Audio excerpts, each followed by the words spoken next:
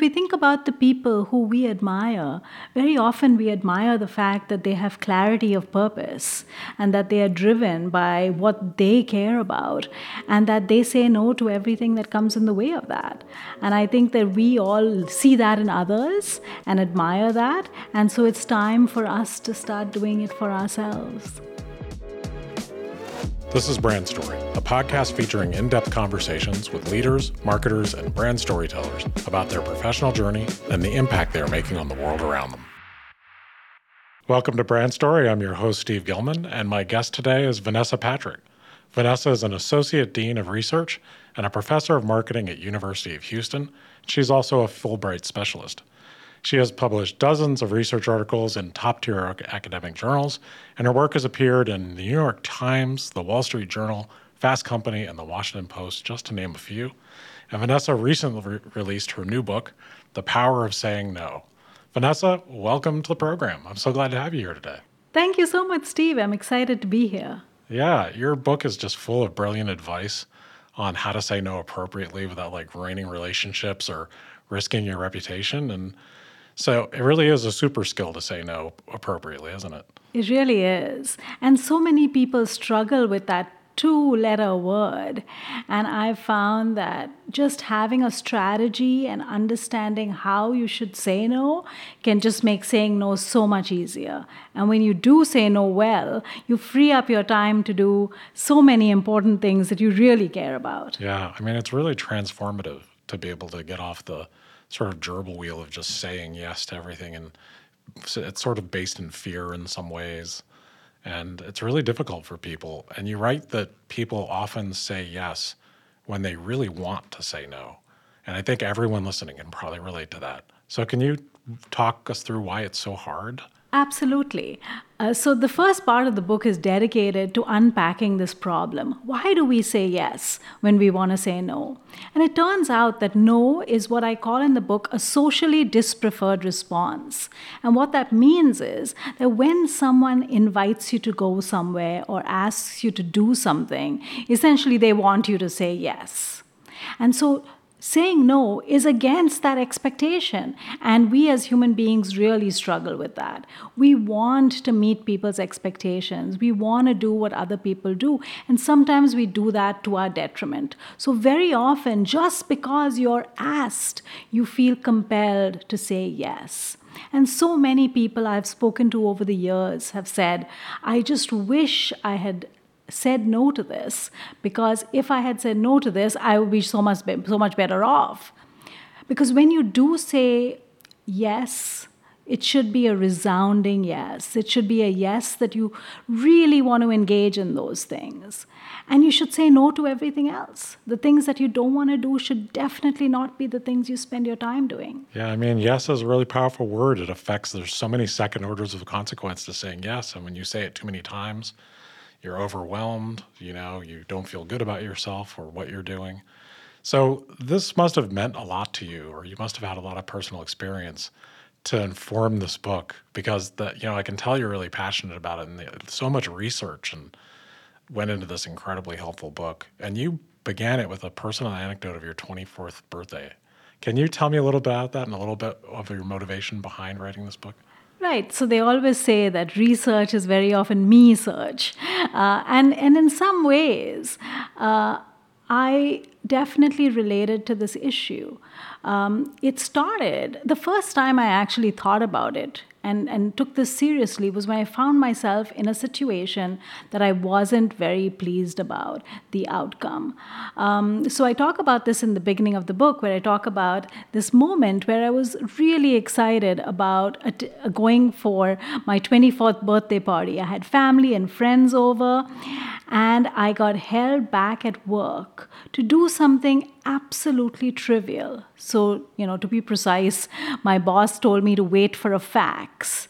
And it wasn't an important issue. It wasn't something that was earth-shattering. And all I had to do was go to the fax machine after hours and hours of waiting and missing my party, essentially, go to the fax machine, pick the fax up, and put it on her desk.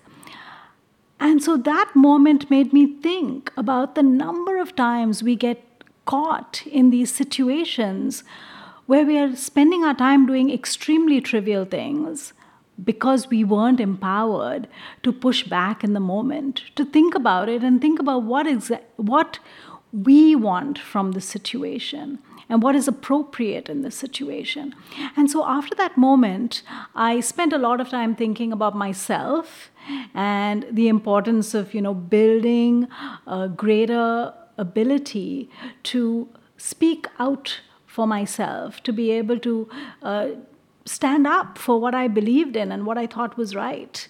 And in many ways, that was a formative experience because it shaped my academic career. It made me much more drawn to research that relates to positive psychology and the importance of well-being and happiness in whatever we do, especially at workplaces. Yeah, I think that's such a great anecdote because I think it's so relatable that, when you don't say no to something that's an unreasonable request or one that just makes no sense, you often pay a very tangible price, And one of the things that I love about your book that I want everyone listening to know is that, when you think about the phrase, the power to say no, I think all of us go, ooh, is this negative? Is this like a negative book? It's the most positive book.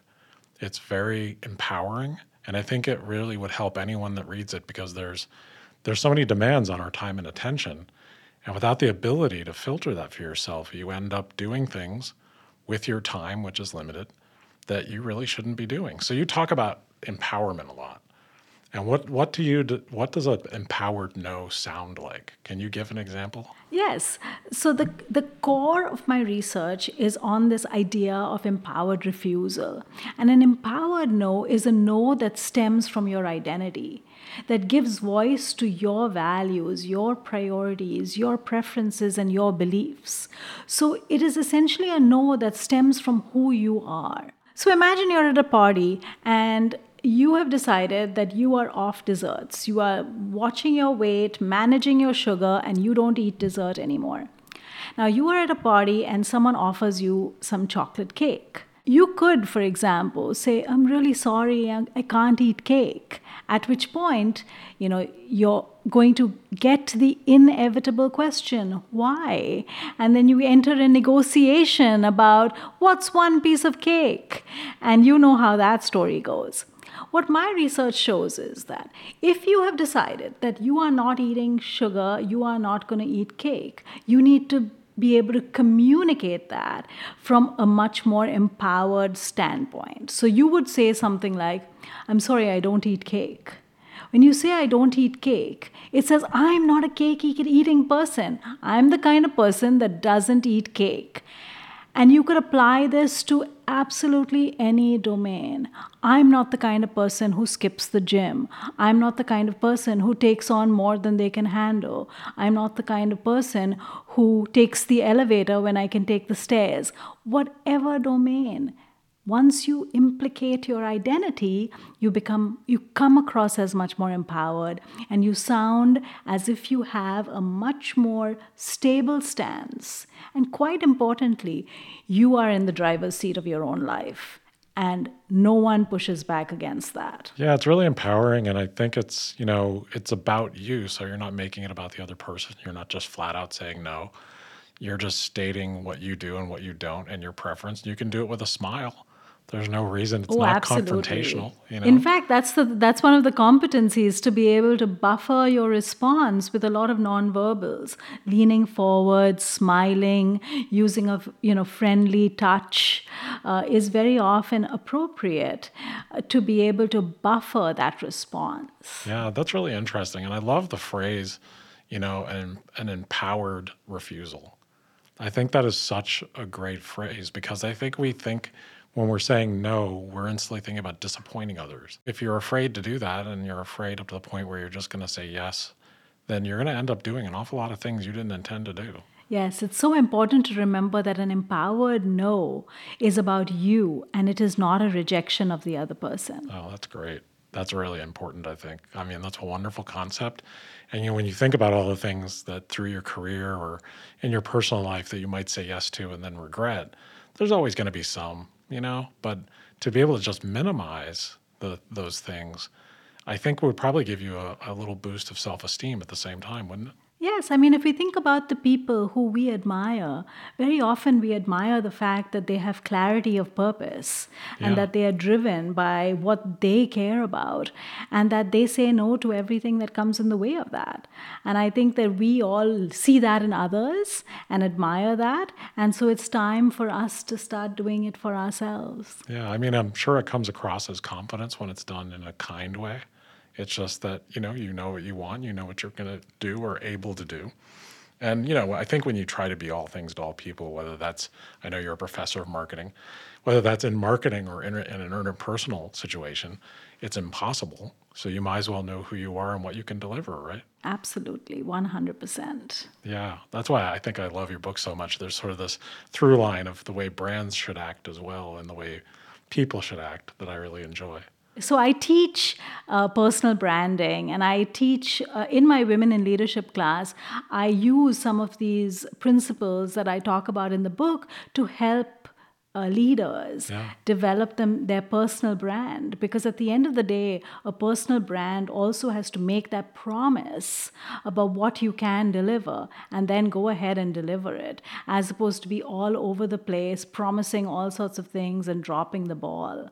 Yeah, it's a great analogy. And if you're not able to harness saying no in an empowered way, your personal brand's not going to be very strong because you'll commit to things that you're terrible at. Yes, yes. In fact, one of the big reasons why people are worried about saying no is because they're worried about their reputation. And I always argue that is it better to say no, knowing fully well that you cannot deliver on the ask and deal with it right away with an empowered no, rather than say a yes and then down the road be overwhelmed and not be able to deliver on that commitment. So I call it the house of cards ask. I don't know whether you've reached there in the book yet. I read a little But about essentially this idea that our lives are like this house of cards, and every card that we add on it is like an additional commitment. And every time we make that commitment, if that house of cards is this unsteady house, an extra commitment makes it more likely that it all collapses. Yeah. And so I always encourage people to think about every card that you're putting on that house, because it's becoming increasingly fragile. Yeah, I mean, that is such a great analogy because it's like overpromising and continuing to overpromise. When you say yes and you mean no, then you're going to underdeliver. It's not going to go well. And that comes down to your reputation. Yes, absolutely. So by trying to please people, you're doing the exact opposite of what your goal probably is. Because you were afraid to just be honest in the moment at that moment and say, I don't do that well, or that's not my thing. Yes. Yes, absolutely. We get in this trap of wanting to be helpful, but no one can be helpful in all things. So that makes a lot of sense. We want to be helpful, but we also have to identify what we uniquely bring to the table to be helpful. So once we figure out what we uniquely bring to the table, we can say yes to those things and no to everything else.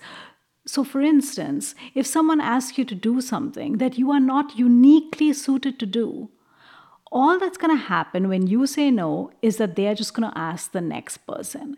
And when we think about it, we realize that we are not that special in this domain. Right.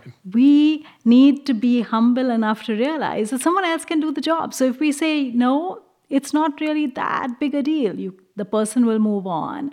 What we need to say yes to are the things that we are uniquely suited to deliver on. That is core to our brand. Yeah. Wow, that is just... Since I'm speaking your language. You certainly are. I mean, that is key to any personal brand work, but that is also key to any brand. A good brand or a great brand knows exactly who they are and what they excel at. And they know what they bring to the table, and they don't try to be 10 other things.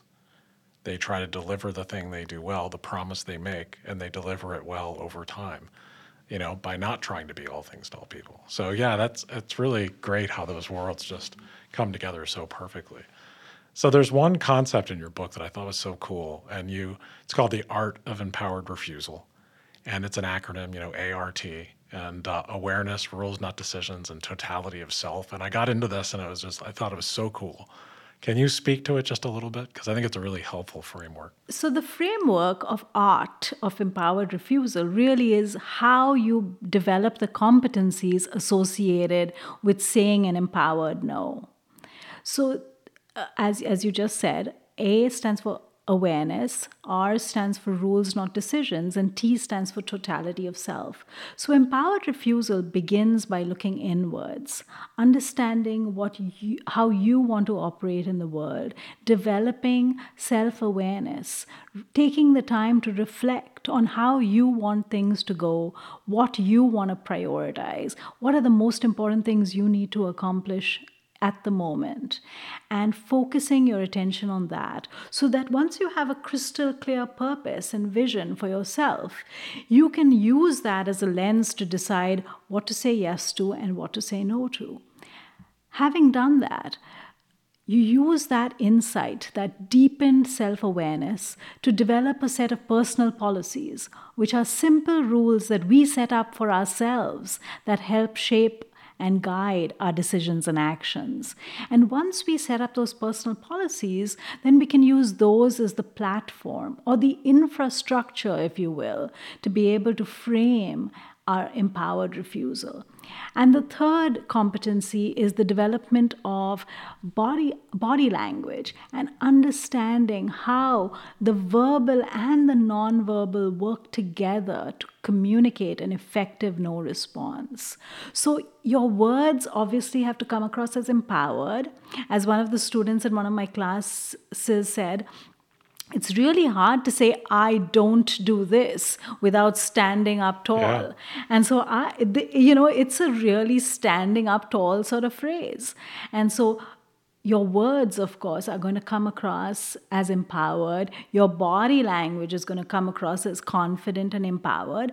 But you can use other nonverbal cues like smiling or leaning forward, etc., that can help communicate that no, and communicate through your nonverbals that your refusal is about you and not a rejection of the other person. Yeah, I mean, you make it really positive and you communicate the positivity of what you'll do and what you don't by being friendly and open. You know, it reminds me of the best times I've ever said no to something is that I've just very honestly said, I can't because I'm not good at that. That's not what I do. You know, and it's sort of saying it a little differently, but that the ability to say, I don't do that because I don't do it well, but I'll help you find someone, I can make a referral to someone that does do that, you know, and if you tell someone anytime you deliver a message, if you do it and you feel shamed while you're saying it or you feel like you're doing something wrong, then there's this strange information that they're getting that you're saying something, but you don't feel good about it at all. So it's really about owning who you are, right? Absolutely. And I think our nonverbals are extremely powerful in leaking information that is inconsistent with what we truly believe. So we might be saying something, but our body says the opposite. You don't come across very consistent in your position. Yeah, you really don't. And so why do you think it works so well? You talk a little bit about like the authentic, concrete wins over, sort of the wishy-washy sort of language.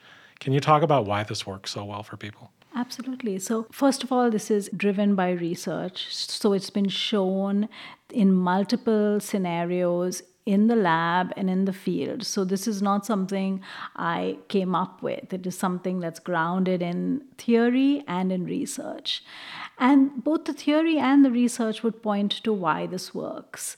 People respond to authenticity.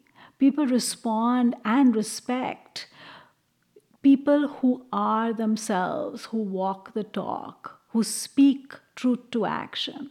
And so I think that basic human response to pick up on, is this person true to what they are saying? And that's authenticity. Are they being true to what they are saying? Are they able to deliver on what they promise? Are they communicating from a place of empowerment and a place of truth and a place of honesty?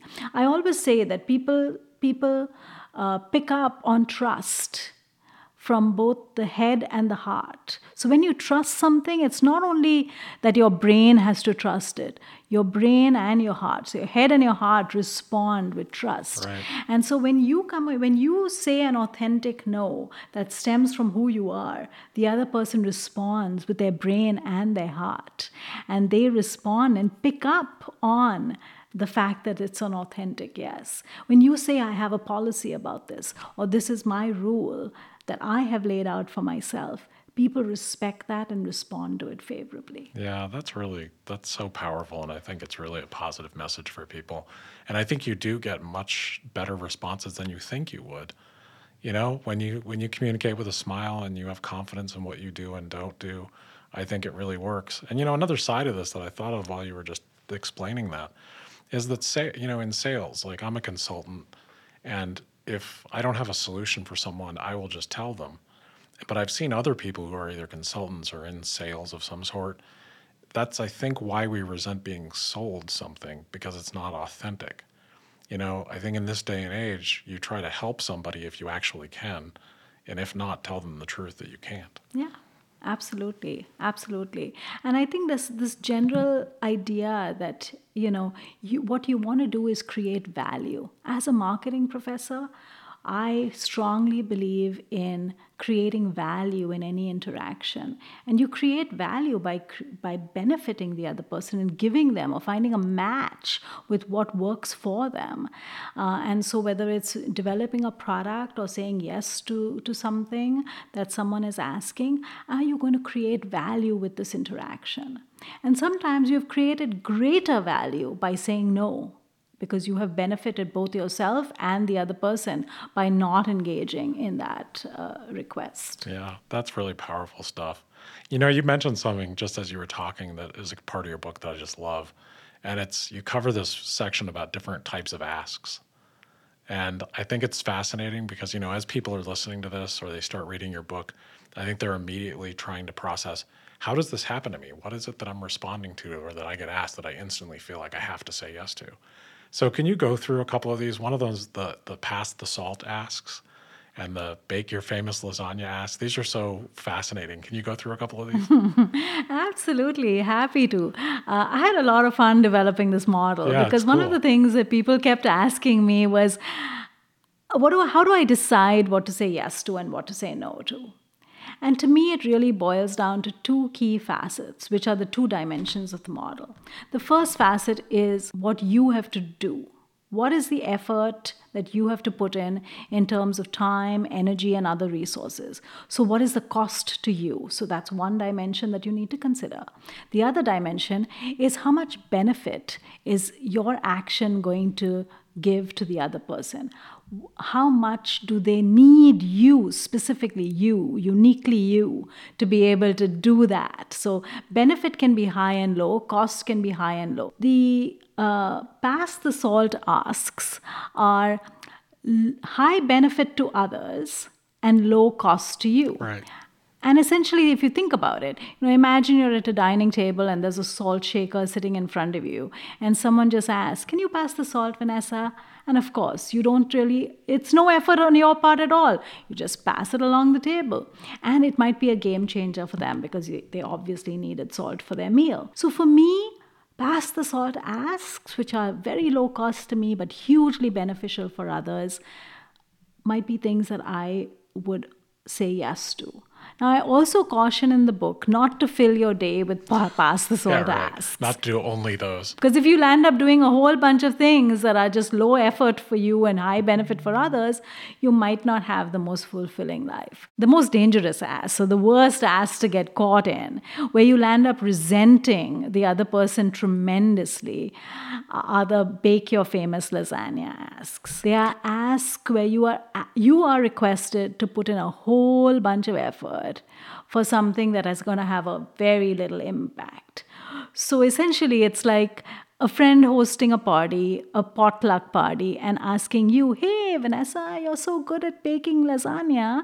Why don't you bake that famous lasagna of yours and bring it to the party?" For those asks, you have to pause and really figure out a way to say no politely. Those are high cost to you because it's very tedious to to bake a lasagna. Yeah, it's a lot of work. And it's not going to make a difference whether you took the lasagna or bought a party tray. I think it's important for us to use a lens of cost to us and benefit to others to be able to filter which asks do I say yes to and which asks do I say no to. Yeah, I think we get caught in those bake your famous lasagna asks because there's this seed of recognition in it. There's this seed of like, you're good at this and I like that.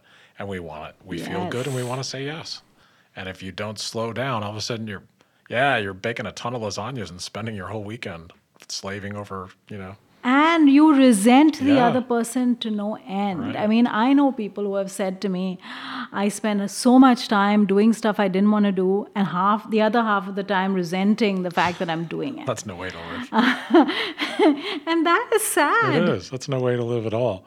So you also talk about a hero's journey ask. Can you talk to me about that? Because that's, of course, being in the field I am, and this is my favorite. So Yes, and the hero's journey asks are the asks where you do say yes because these things are effortful and they have impact. And there are those opportunities if we make space for them. If we have a calendar which is not filled with bake your famous lasagna asks, we can actually undertake the hero's journeys. And those are really how we make a difference in the world, how we can impact the world in ways that are positive. But even for those asks, you need to do your due diligence. You need to ask the questions. Is this in fact a hero's journey ask? Because sometimes, hero's journey ask can be masked or be, lions in sheep's clothing. Or a baked lasagna and a hero's journey. You've got, exactly. That is so true. Yeah, you think you're doing this great big thing, and all of a sudden you find yourself baking another lasagna. Yes. Yeah, it's hard. It's hard to tease through this stuff. But I love the models that you give people. It's going to take experimentation. It's going to take working with it. And you explain that in the book, too. One of the things I think people would want to know from your book, and there's so much in it, you're going to have to buy it and go through it because it's such a good book. Anyone listening, this book will help you. But one of the things that's in there that you talk about a little is saying no to your boss. I think that's something that people have a lot of problem with. So what are your thoughts around that? So I think that in the day and age that we are in, we are all knowledge workers, and we essentially are hired to bring our knowledge to the table and to bring our expertise to the table. And so if your boss asks you to do something that is part of your job, and you know that it is part of your job, then you got to do it because it's your job. It's what you signed up to do. Unfortunately for us, there are so many things in organizations that are not part of somebody's job responsibility. Things like organizing a lunch for everyone in the office, organizing a retirement party, organizing, or picking up coffee on the way for a meeting. These are what the literature call non-promotable tasks. These are tasks that have got nothing to do with your job description, not what you were hired for, but stuff that needs to get done. So the non-promotable task problem is a problem that women especially get trapped into. Oh, I'm sure. So women are significantly more likely to be asked to do non-promotable tasks. And they also say yes to those non-promotable tasks more often. The research shows that women are 44% more likely to be asked to do a non-promotable task, like clean out the break room refrigerator or pick up donuts. Doesn't surprise me, unfortunately. And they are 76% more likely to say yes to those tasks compared to 51% of men who would say yes to that task. So understanding what your job is and knowing what is the purview of your job and what you are going to be promoted for, what is going to help advance your career, knowing that, having that knowledge and focusing your efforts on that. Having said that, everyone needs to take turns to do the non-promotable tasks. If you're the one who is always organizing the Christmas party, then you need to put a stop to that. But if everyone has turns, which is, I think, the fair way to do it, right? Yeah. If you've got somebody who, if there are tasks that need to be done, that everyone has to kind of pitch in and do. That's what a team is about, Right. not one person carrying the burden of these non-promotable tasks. And so with the women that I coach and teach, I very often talk about strategies by which they can navigate ways, negotiate how this can become a team effort rather than them taking on the responsibility for these tasks themselves. That's great. And it reminds me of where we started this conversation, talking about, doing the things that are core to your personal brand and what you stand for and what you're actually good at. If you were hired to do a job, but you're ending up organizing the Christmas party all the time, you're not exactly doing what your core skill is unless you were hired to be the Christmas party coordinator. It just kind of comes back to that of like, why am I here? What value do I really add? And then gauging things against that. Yeah, and that's the power of that self-awareness. Yeah. And being able to take the time to reflect and think about, am I adding value where I am best suited to add value, rather than distracting myself doing all these things that everybody wants me to do, but I'm not doing what drives me, what's aligned with my own purpose, my own skills, my own talent. I think you do yourself a disservice when you do that. Yeah, I agree. Let me just ask you a couple of questions about you real quick. What would you, right now, you have this book out and all this stuff is going on. What would you name this chapter of your life right now? Impact. That's great. I've thought a lot about, emerging from being in academia to become much more of an engaged scholar, much more of a public professor, if you will.